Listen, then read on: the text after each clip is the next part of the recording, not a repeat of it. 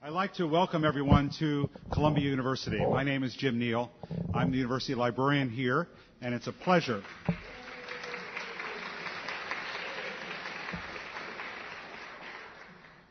This conference is on correcting course, rebalancing copyright for libraries in the national and international arenas. You are library leaders, you are policy advocates, you are distinguished scholars and lawyers, and you've come together to discuss the importance of fair use and balanced copyright law.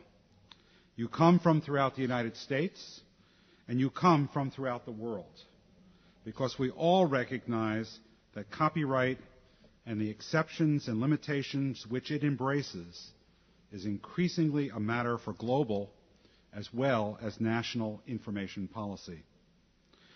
I think we pose at this conference two fundamental groups of questions. First, do the legal and legislative developments around copyright and the application of copyright in library settings constitute an erosion of the exceptions and limitations which we so value? Will fair use survive? Do we need to actually correct course? Are things out of balance? Is the library community simply overreacting? That's an important set of questions. And second, if a correction of course is in fact warranted, what can we do about it?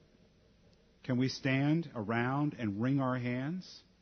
Or can we organize and advance a more aggressive and more successful information policy and public awareness program around copyright? How can we advance best the interest of the publics we serve? Because that's what libraries are all about. Our time together here in New York has been organized to try to address these questions. This evening will be focused on inspiration. Fred?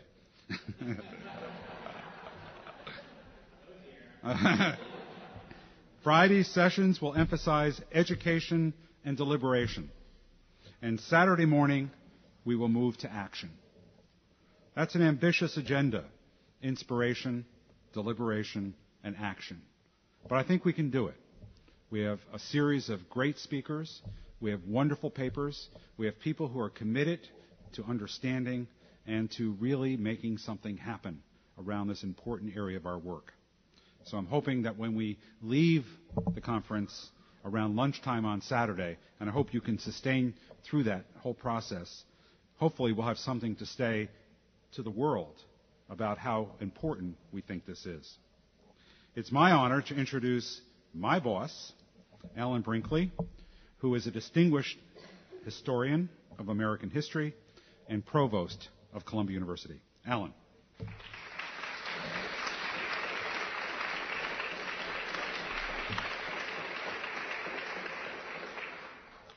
Thank you, Jim. I also want to welcome all of you here to Columbia, and thank you for coming to participate in this very important conference on what is a very important issue for the academic world, but also for many other areas of the world.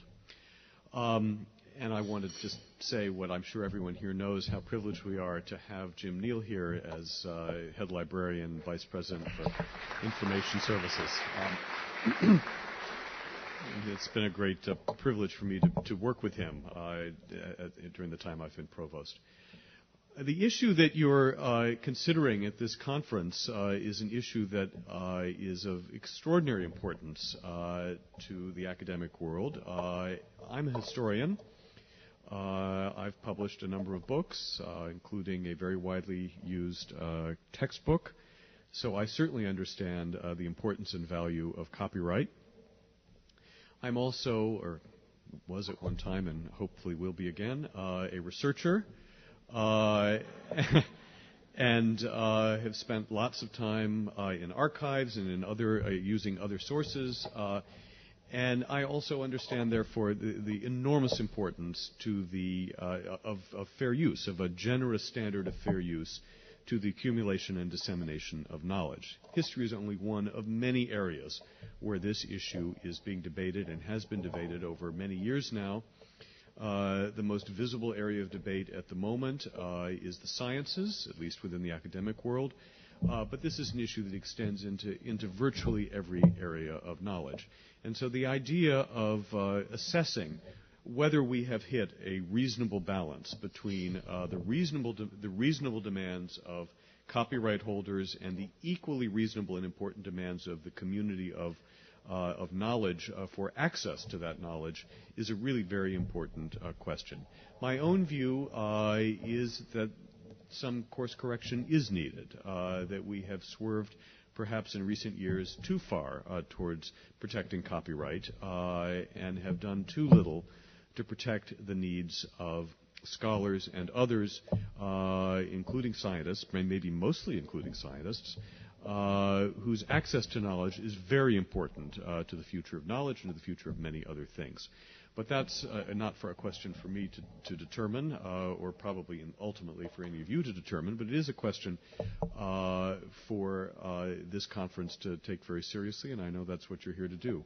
So I want to thank you again for coming, and I wish you the best for this conference, and I know it's going to be of great benefit to all of us. Thank you very much.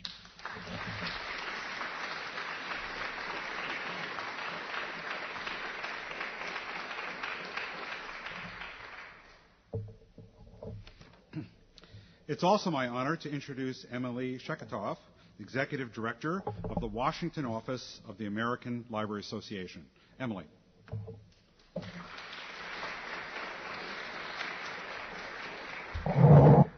I'll be really brief because I know I'm the only thing standing between you and dinner.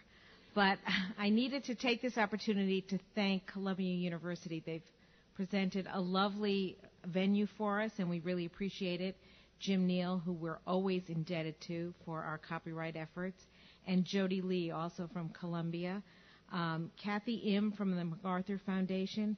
MacArthur Foundation has made all of these efforts possible for us, and so we are very appreciative to them for their continued commitment to copyright and making sure that fair use is available throughout this country, no matter what threats there are to fair use. They're always there for us, and we do very much appreciate it. And personally, I'd like to thank Carrie Russell and Rick Weingarten. I'm very honored to be able to work with them. They really do make a difference, and they really do have a tremendous impact on protecting fair use for libraries and library patrons. Many library patrons don't realize how much they owe these two, and so we really do appreciate it. Thank you very much.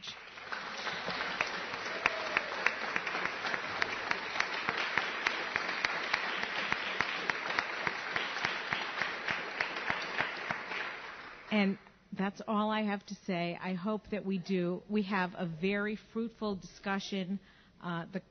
What we're trying to start now and what hopefully we will finish in the future will have a very positive impact for people who depend on us. So work hard, think well, and be creative. Thank you very much.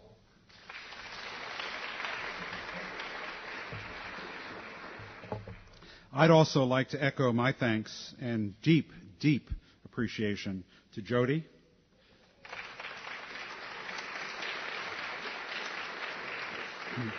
to Heidi, and to Ken. They've made this all come together, and it's going to be a successful conference because of all the hard work they've done over the last 6 months. Let me set you off on the right note for dinner by quoting from the Earl of Lytton, Edward Robert, who wrote this in the 1880s. We may live without poetry, music, and art. We may live without conscience, and we may live without heart. We may live without friends. We may even live without books. But civilized man cannot live without cooks. He may live without books. What is knowledge but grieving? He may live without hope, What is hope but deceiving? He may live without love. What is passion but pining? But where is the man or woman who can live without dining? Please enjoy your dinner.